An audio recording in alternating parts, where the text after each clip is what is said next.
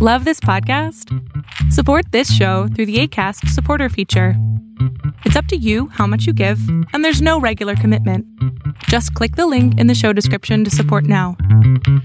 We still don't get paid what I believe we're worth. I had secretly been wanting to try health coaching. Women have been dropping out. Your body is the next frontier of liberation. You have to monetize. We buy into this idea that anyone can do this. Your body becomes proof.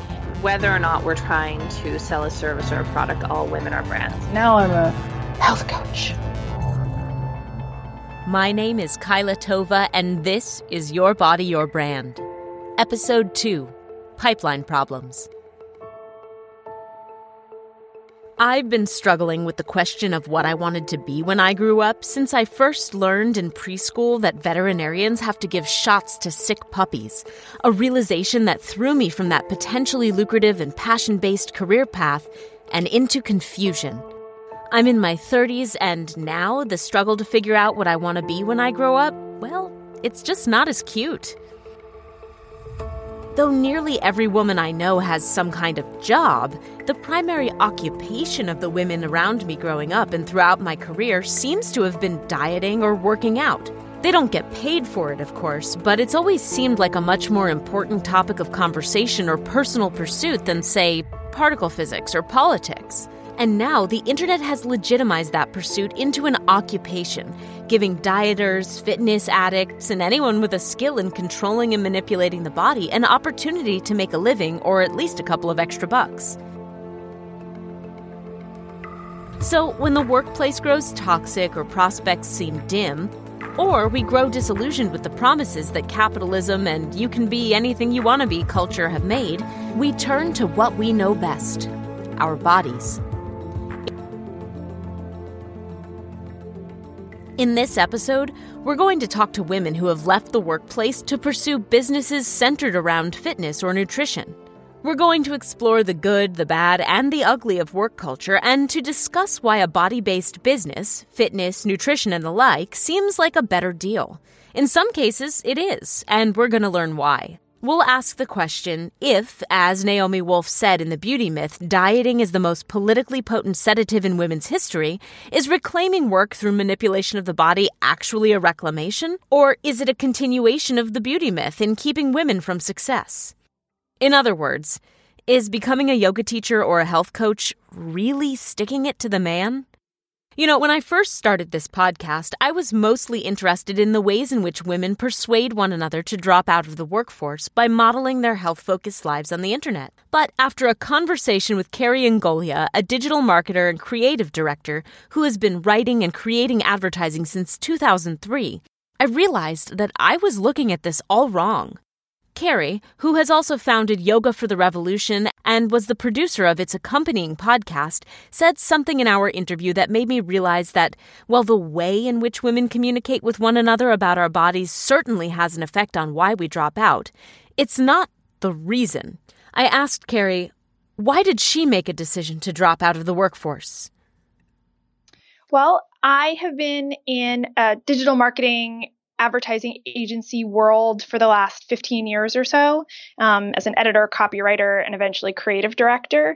And then recently I've shifted from a full-time advertising world and getting more deeply into my yoga practice, my yoga teaching. A lot of this started, I don't know how political your audience is, but a lot of this started after the recent election, where I realized that advertising has always been a little bit troublesome. But I just got to a place where I was like, wow, none of this matters. This is crazy. Like, I'm spending all my time doing this. And I don't care if someone who's selling whiskey does a Facebook carousel ad or if they do, like, I didn't care anymore. And I wasn't able to do my job particularly well at that point. So I was curious how to take the skills I've learned out of 15 years in advertising and the skills and lessons I've learned doing yoga for the last 20 years and using those tools and try to bring them out and sell them in a way that is different than the Great American Yoga Machine is currently delivering those tools. Carrie's disillusionment in her corporate job may feel familiar. In the past several years, especially since the election of Donald Trump, there's been a big question floating around. What are we doing this for? If our votes don't count and the world's gonna end anyway, why should I care if the rich make more money? Shouldn't I have a reason and a purpose behind my job other than just paying the bills? And with the rise of the Me Too movement, we've only become more aware of how women have been stifled and held back by sexual assault and male sexual control. Although, to be fair, even before Me Too, we'd slowly been becoming more aware of the limitations of the corporate world. Conversations around the pay gap have only been getting louder, and grumblings about mansplaining, where a man explains something to you that you're an expert in, heap-eating, where a man repeats something that you said and gets credit for it, and other such culturally explosive portmanteaus are only gaining strength as women-identifying people finally air our grievances on platforms like Twitter and Facebook.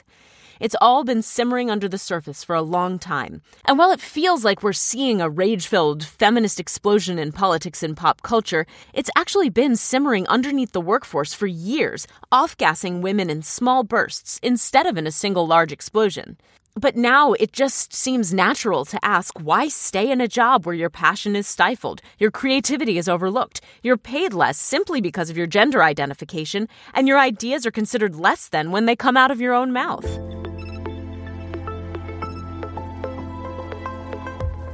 I've had every job from retail to cocktail waitressing to adult entertainment to working in tech, and I'm also an attorney. That's Amy Bond, who currently owns the rapidly growing pole dance studio, San Francisco Pole and Dance, and now Oakland Pole and Dance. She's also an author, a lawyer, and a number of other things. Before leaving her job to become a dance studio owner, she was involved in the Bay Area tech world. Of course, listening to Amy's experience, you might think that she hated her corporate career. That's actually not the case. Yeah, I mean, I definitely did have an ugly experience. One of the startups that I don't actually count as a place that I worked because I was only there for 3 months. I was hired as the director of operations. It was my first operations role. I walked in feeling like a total badass, super excited to own something and take charge. And then I walked in on my first day and the CEO turns to me and he says, "Oh, by the way, I have an impending sexual harassment case that I need help fighting. Could you help me with that?" And so that was just the beginning of the worst job I've ever had in my life. I regularly get LinkedIn messages from people who worked at that company saying, "Hey, I've just left. I'm traumatized. What do I do now?" And when people reach out to me if they should work there because they're hiring aggressively and they can't retain anyone, I just say, run, turn around and run. So I have had one negative experience, but that's not uncommon, right? You hear a lot of people have negative experience, especially women in tech, and a lot of it is related to inequality and feeling like they can't grow because they're a woman. And you hear that from engineers, and you hear that from people who are not engineers, people who work in the operations world or the administrative world or marketing and all the auxiliary functions to the creation of the product. And so I did have one negative experience, but overall, I loved working in tech. I loved the thrill and the up and downs of it and the never knowing what was going to happen next. It always felt kind of like, in a very meta way, like I was watching myself in a video game, and was I going to fall down the chute, or was I going to level up? Even at a job that isn't toxic, there can be some pretty toxic structural barriers to mental and emotional health. One such barrier is work-life balance. Especially in Silicon Valley and Wall Street, but in business in general, there's a very masculine, aggressive notion that the harder and longer and more visibly you're working, the better and more deserving you are. If you're the first to show up and the last to leave, you must be better than everyone else, right? If you muscle through your breaks and stay in the office past end of day or close of business, you must be a better worker. Meetings, emails, social media, chatting over cups of coffee. For many of us, these prolonged and often unnecessary hours spent in an office are inhibitory to living the rest of our lives. I mean, that certainly was the case for me. I'm the kind of person who gets their work done in the first hour and then sits twiddling their thumbs behind a computer screen until an emergency email comes in. I think that one thing that I was exceptionally good at and that it probably wasn't very good for my career either, is that I was really able to walk out the door at 5:30, 6 o'clock every day. I didn't stay because I wanted to show that I was going to be there all day long. I always got in earlier than everyone else. Engineers will roll in around 10 and they'll stay really late, but I rolled in around 8 and I was gone by 5:30 or 6, and that was my day. And I created very clear boundaries around my time without actually saying anything. And people would always ask me, people I worked with would always ask me, like, how do you make time for all the other things that you do? And I would look them dead in the eye and say, I just walk out the door. And they saw that I just walked out the door. That said, I don't think that it was ultimately, because I didn't have that FaceTime, I was able to have a work-life balance, but it also meant that the people I worked for directly, which were usually CEOs, respected that and didn't ask me to work more, which ultimately meant that I didn't get the promotions or the raises that everybody else was getting who did put in that FaceTime.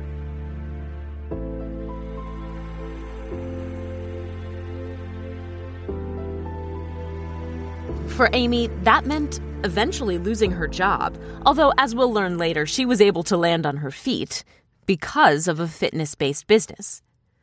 While the hustle mindset is great if you're a bachelor engineer or a traveling salesperson with no family obligations, houses to clean, or close friendships to nurture, then you're on a path to success.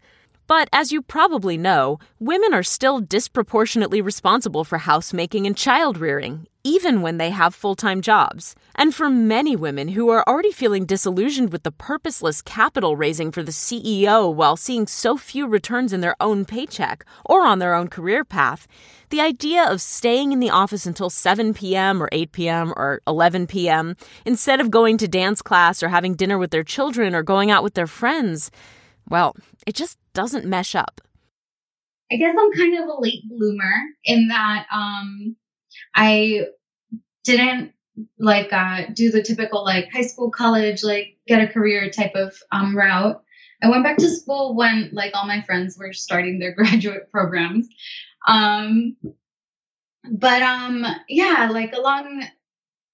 Before I even finished my first year in school, I got my first job as a marketing assistant, kind of learning firsthand in the field how to design things.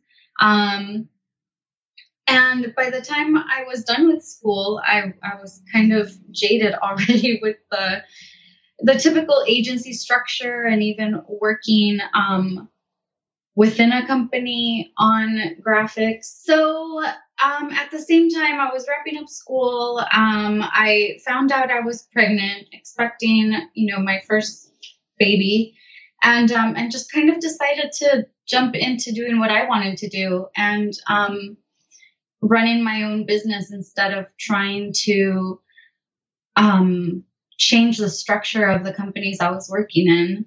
That's Lily Garcia, the woman behind Wild Olive Branding.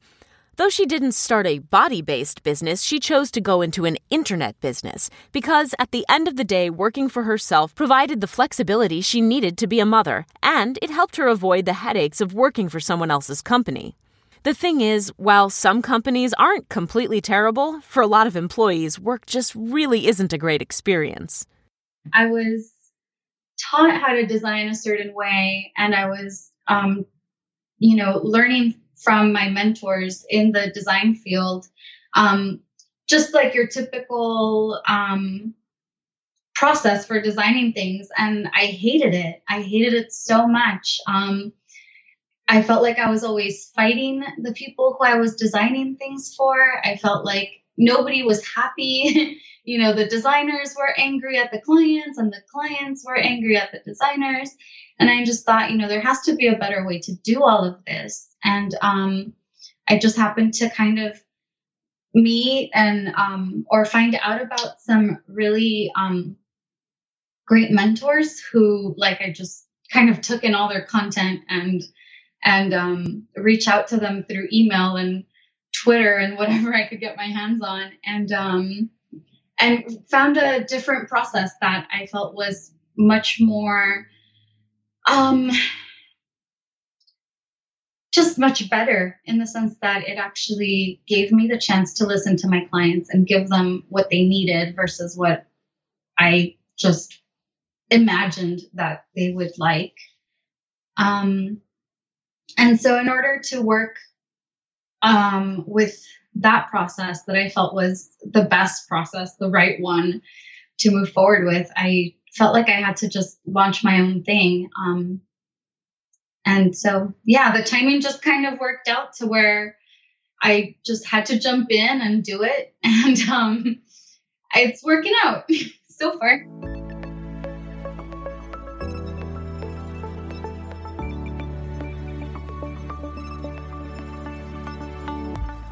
I suppose that I should take a moment to address the question of, well, what's so wrong with the structure of the workplace? Why is it creating such a miserable experience for so many women-identifying people?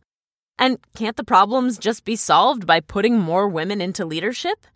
I thought so for a long while, but after working with women in leadership, I realized that the problems aren't just solved by individual women making it to the top. The systemic problems go way deeper than a diversity initiative that adds a few more women to the executive team. I do think it's possible, but again, it sort of has to come from reframing how we think about individual success versus success for everyone. And in the case of feminism, individual liberation and power versus liberation and power for everyone who needs it. That's Andi Zeisler, the co-founder of Bitch Magazine, whom we met in episode 1. So, I end up talking about Sheryl Sandberg a lot and the whole Lean In, which is sort of a perfect example of this. It's sort of about, success in a corporate world built by men for men, historically very uninhabitable to women. Individual women succeeding within those spaces and encouraging other women to succeed within those spaces, but not doing anything to fundamentally change the way those spaces operate. That is about, that's about individual empowerment. That's not about, changing the system so that more women and all kinds of women can thrive.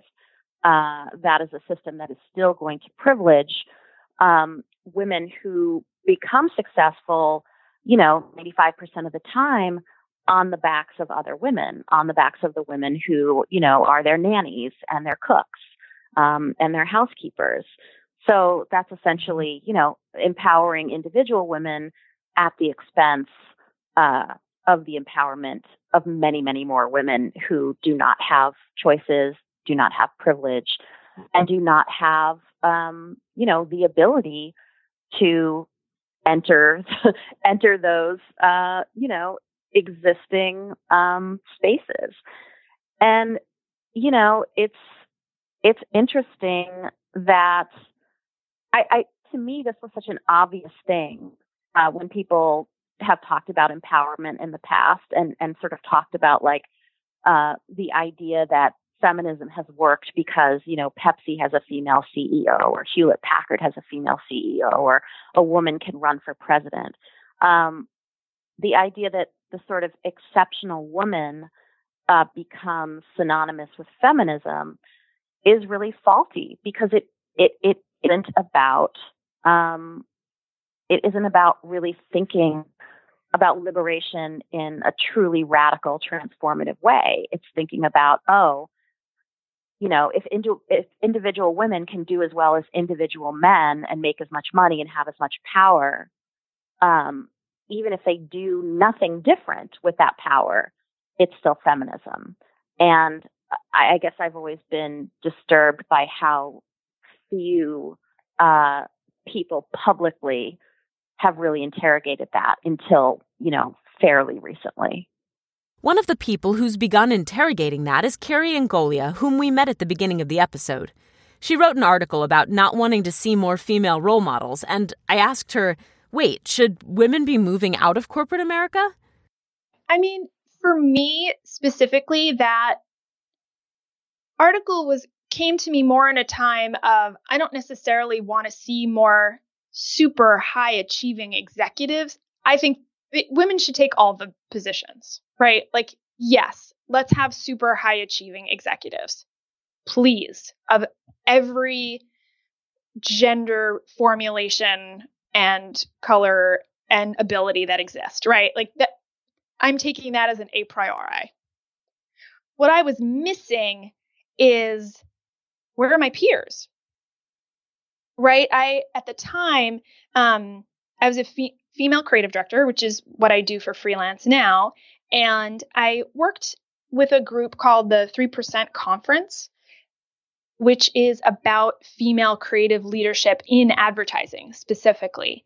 And at its start, the reason why it's called the 3% Conference is because only 3% of all advertising creative directors were female, which means 97% were male, which is way more equivalent to the percentage of women that run the household pocketbook, right? Women are doing the buying and men are doing the selling. And there's a problem with that. So that conference specifically has grown out of that, and discusses diversity in a number of different ways, in a more variety of ways. At the time, though, I was like, great, I'm glad we're all leaning in. But like, now all the people who are my equal are dudes. And I don't know how to be my best female leader if all the people that I'm sitting in a room with are guys. Like, it's great that I've either forced my way into that room or I was invited into that room or whatever combination of things happened to get me in that room. But after a meeting with my boss, I want to be able to go for a walk with my girlfriend who's in the same position and be like, now how do I have this conversation? And I want to push in this way. And how do I, and I want to learn to be able to do that in ways that aren't a mimic, like a female mimic of a male way to do it. Right? Like, if you think about the 80s and like the push for women in the workforce, what did fashion do? It created suits for women, right? Like, here are your shoulder pads, dress like a dude, act like a dude, and you'll get far. I would still want to act like me and get far. So I don't want to parrot what my male counterpart might do, which is like, you walk in there and you tell them what's what, and like, okay, maybe, and that might work. And I don't mean to make every single interaction gendered, but in this case, like, I wanted to know where my girl's at. Like, I want peers. Like, I want a community of women who are all doing what I'm doing. Like, I don't necessarily just want to look up and have mentors. I needed peers too. I'm wondering, so how do we do that though without, I mean, so the thing is, corporate America is mostly male, right? I mean, we just know it. That's what it is. So how do you create a space where you're not being a female mimic of male patterns, right? Because it already is that. So without breaking free of that world, how do you even start? I mean, I think that's part of the reason why this is a small slice of why the gig economy is flourishing, or maybe not flourishing, but is a thing right now. And I think that women have been dropping out of the corporate world for a really long time. And not everyone is having babies, right? Like, they're doing it for any number of reasons because this structure doesn't necessarily work for them. So people are building their own structure. We talked earlier about people going into business for themselves and trying to be their own boss and all of that. And some of that, I would imagine, is a reaction to, well, like, this structure doesn't work for who I am. So I need to build my own structure to try to make things work for whoever I am. And again, like, how to change work culture? I don't know.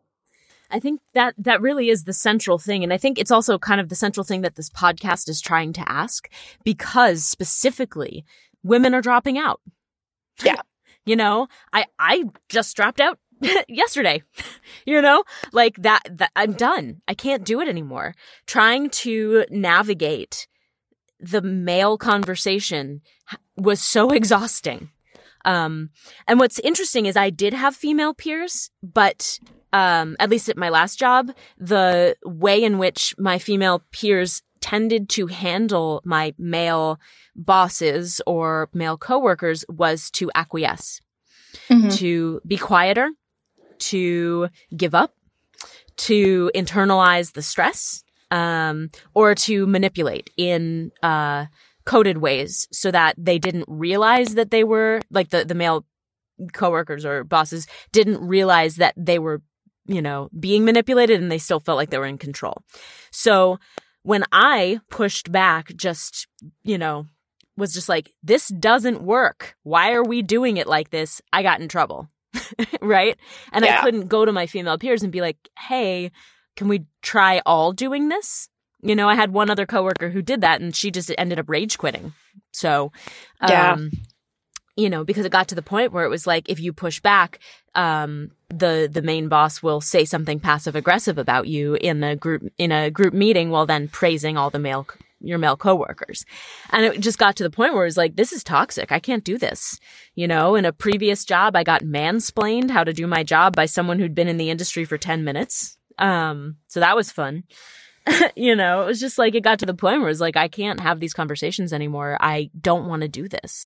And I agree. I mean, I would have to say the number of times that I've been explicitly failed, right? Like someone fails me. I don't want to say that I have failed, but like that I have been explicitly failed because I'm a woman are few. It's way more, for me, in my personal experience, just a systematic, invisible force that is incredibly visible when it's all focused on your achievement, right? But it is really nuanced. And I don't necessarily think that the men that I have worked with in my life, and even the women I've worked with in my life, were intentionally trying to keep me from doing my job in any way. And that to me is almost even more frustrating. I have wanted to say to, women I work with or female bosses, like, yo, what are we doing right now? Like, why are you doing this? Can we please be a team? And at the same time, as a boss, and I have been a boss and managed people, I have, worked with people where I'm like, well, I don't know. Like, I don't know how to help this woman move forward in this system. I don't know what to tell her to make this work for her. And that's a failing on my part. But it's not because I didn't want her to succeed. It was because with the way this road is built, I don't know how your car travels on it. And that's because I have felt the same way. But the way this road is built, I can get pretty far, but there's always a cost of and then I go home and I have to just lay down for the rest of my life that I'm not at work, because it's exhausting to just be fighting all the time. And not even, again, to your point, not even outward or vocally, but just trying to hold your ground and trying to fight for the creative work in a way that's acceptable, but also, right? I need a table flipping moment, but I also don't want to offend anyone. That's a tough balance. And I'm sure that both men and women have to deal with that balance. I only know my experience. I can have compassion. I can imagine that everyone deals with that to some extent. But in the same way that my life is easier because I was born white, my brother's life is easier because he was born a white man. Carrie hit upon a really interesting observation. The struggle of trying to either present as masculine without getting called a bitch or use your feminine wiles to quietly subvert office politics is exhausting. It's very possible that if you've worked in a corporate job at any point, you've felt the desire to just go home and lie down for the rest of your life. As with any form of exercise, when you overexert your lean-in muscles, you probably are going to burn out. Sometimes that manifests emotionally, sometimes that manifests physically. Personally, when I was undergoing a particularly stressful time at work a few years ago, it actually triggered an underlying chronic illness that I live with to this day. According to a report from the American Psychological Association, women are more likely than men to report having a great deal of stress, 8, 9, or 10 on a 10-point scale. And almost half of all women surveyed said that their stress has increased over the past 5 years. Women are more likely to report that money and the economy are sources of their stress, and they're also more likely to report that their stress manifests physically, as in headaches and stomach aches, as well as emotionally. Those emotional and physical health problems take a toll. Yet recent reporting in Vice, The Atlantic, and other sources suggests that doctors are less likely to take women's pain seriously. So women turn to alternative sources for pain and stress management, holistic sources, if you will. We change our diets, we start doing yoga, we find God via SoulCycle, and then when people start to notice how our demeanor and our health and sometimes our weight has changed, we discover that we can monetize. And that's really where our story begins. Well, I've been in business for a very long time. I don't remember a time when I didn't have a job.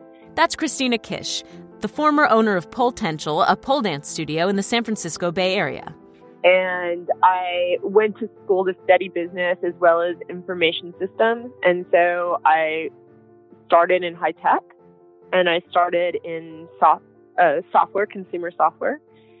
And so I spent a long time building software for people to use. It was all consumer. And so I got a chance to talk with a lot of people about how they use things, what they wanted to use, what makes their life easier.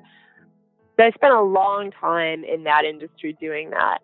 And when I decided to leave, I knew that I wanted to have my own business. I had been doing a lot of startups prior to that. And so I was very used to having to start something from nothing. And I learned a lot about all of the different facets of starting a business, not just what I was doing or what my responsibilities were. And my family my dad was always a manager. He always had that kind of experience. So I always knew that I needed to learn all facets of everything in order to be successful. And so when I left high tech, I kind of let whatever was going to guide me. I was, from a personal standpoint, I was managing a chronic pain issue. And in managing the chronic pain issue, I left high tech, and started looking for what was good for me from a body kind of standpoint. Health is a tricky thing. So many women move through this world hurting because their pain isn't believed. They're told that losing weight is the answer to most major health problems, or that exercising and staying fit is the key to staving off illness and disease. Fitness classes, juice cleanses, supplements, and diet challenges all feel like ways to deal with the symptoms of burnout, stress, and chronic illness. And it's not wrong that many of today's office jobs are extremely high stress while being extremely sedentary. To get out of the office and just move can sometimes feel like a revelation. And so I got really into Pilates, and I was trying everything. I was trying yoga. I was trying all kinds of kind of mind, body, so to speak, things. And I thought I'm getting back into shape again, because when you work high tech, you don't always have time to work out. And so I was like, I'm getting back in shape. I feel good. And someone had said to me, we had this birthday party for one of our friends, and it was at a pole dance studio. I was like, wait a minute, that sounds like fun. I was kind of just looking to move and have fun, and I hadn't really incorporated dance so much into my repertoire yet, and I had been interested in doing that. And so I gathered a whole bunch of women together from the Pilates studio, where not only was I a client, but I was also teaching by that time. And we went for, what they call a hen party, a party. And I took it, and I was on such a high afterwards. It was like I got to move, I got to dance, I got to test my muscle strength. I got to do just everything that I love. I was in a space for an hour and a half where I wasn't thinking about my to-do list. I wasn't thinking about how I looked or what I was wearing. Or it was just so all-encompassing of mind, body. It was the first time I really had done a quote-unquote workout where I felt like I didn't want it to end. A lot of times when you work out, a lot of times you go to a workout and you're like, okay, I'm going to watch the clock. But in this, I just wanted the music to keep going. I didn't want it to end, and I was looking forward when it did end to going to the next one. And so I participated in that for about a year.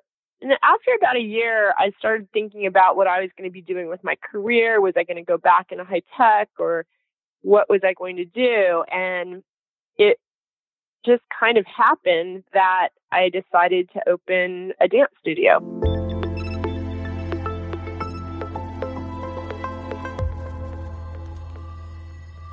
This movement of women towards fitness, healing, health, and community, and away from the cubicle farm and the rat race, is only gaining steam. And while most women don't have the money, the time, or even the desire to invest in a whole dance or yoga studio or CrossFit gym, they can still create community and monetize their search for health by selling it back to one another using the internet. So, I mean, my transition went from corporate job to nutritionist to life coach. So, I'll start from the transition from corporate to nutritionist, because I think that that's probably where, the influence of the eating ideologies came into play as it relates to changing my career.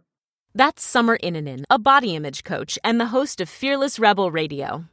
So I at that time was working a corporate job, and I remember it was when I turned 30 years old, and I thought, I can't do this for 35 more years. I was just like, I can't do this job for 35 more years. I was like not selling chocolate bars. That sounds, I was working for Cadbury, like the corporate in corporate office. And I was managing, the relationship with Loblaws, which is one of the biggest retailers in Canada. And I just was like, I was just done with the whole, just pushing products and caring about pricing and just trying to sell more stuff. And, but I didn't know what else to do with myself. And at the time, that was when I was quite obsessed and disordered as it relates to my relationship with fitness and food. That was when I was like really heavily into paleo. I was really heavily into CrossFit. And I remember having a conversation with a girl that I went to the gym with, and she said that she was pursuing a career as a nutritionist. And I thought, hey, wow, that sounds like something that I might be interested in doing too. And I just started to, pay attention to other people who were nutritionists in the online world. And I think, it gives off this really, kind of fairy tale of what your life could be like if you became a successful, nutritionist or coach or somebody in that sphere. It seemed like a really attractive thing to do. And it aligned with my ideologies. I was so obsessed with the stuff myself. I was like, wow, I could make a career out of this. And so I went back to school and became a nutritionist. And I did that for, a few years.